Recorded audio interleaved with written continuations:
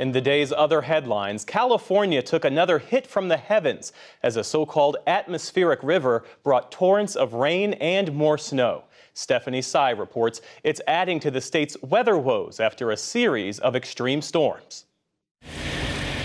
Hours of rain since last night have caused overflowing waterways to wash out roads. The downpours have filled freeways around the San Francisco Bay Area, and 34 counties across the state are now under a state of emergency. Piles of mud still line the streets of this neighborhood in Felton. It's been battered repeatedly by storms since the start of the year. I'm past the burnout part. I'm in the acceptance part.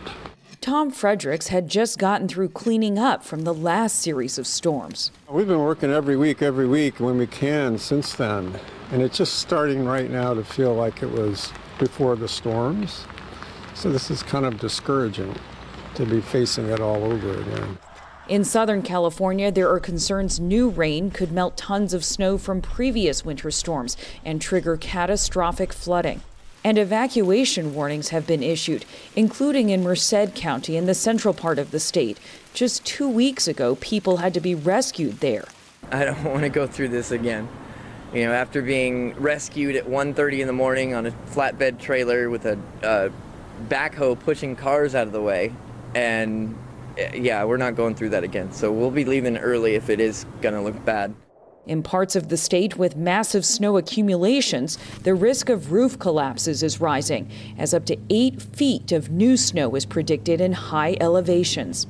Kim George is the battalion chief for the South Lake Tahoe Fire Department. Some of these shaded neighborhoods have probably 8-10 feet in the city, and the county area is even more so. With all of the snow load and the amount of weight that's sitting on roofs, we have some pretty significant concerns coming up with roof snow load with all the rain. I think this is day 15.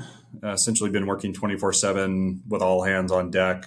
Craig Griesbach is Director of Emergency Services for Nevada County, California, where new weather alerts are now up. We have a very older demographic. So there's definitely an area of need here more than other places. So that goes to mail. Pretty much anything of daily service has been hampered, including trash service as well. Meanwhile, Yosemite National Park in the Sierra Nevada mountains will remain closed through next Thursday. Over the past 2 weeks, parts of the iconic park were buried 15 feet deep in snow. For the PBS NewsHour, I'm Stephanie Sy. Forecasters are calling for yet another major storm in California early next week.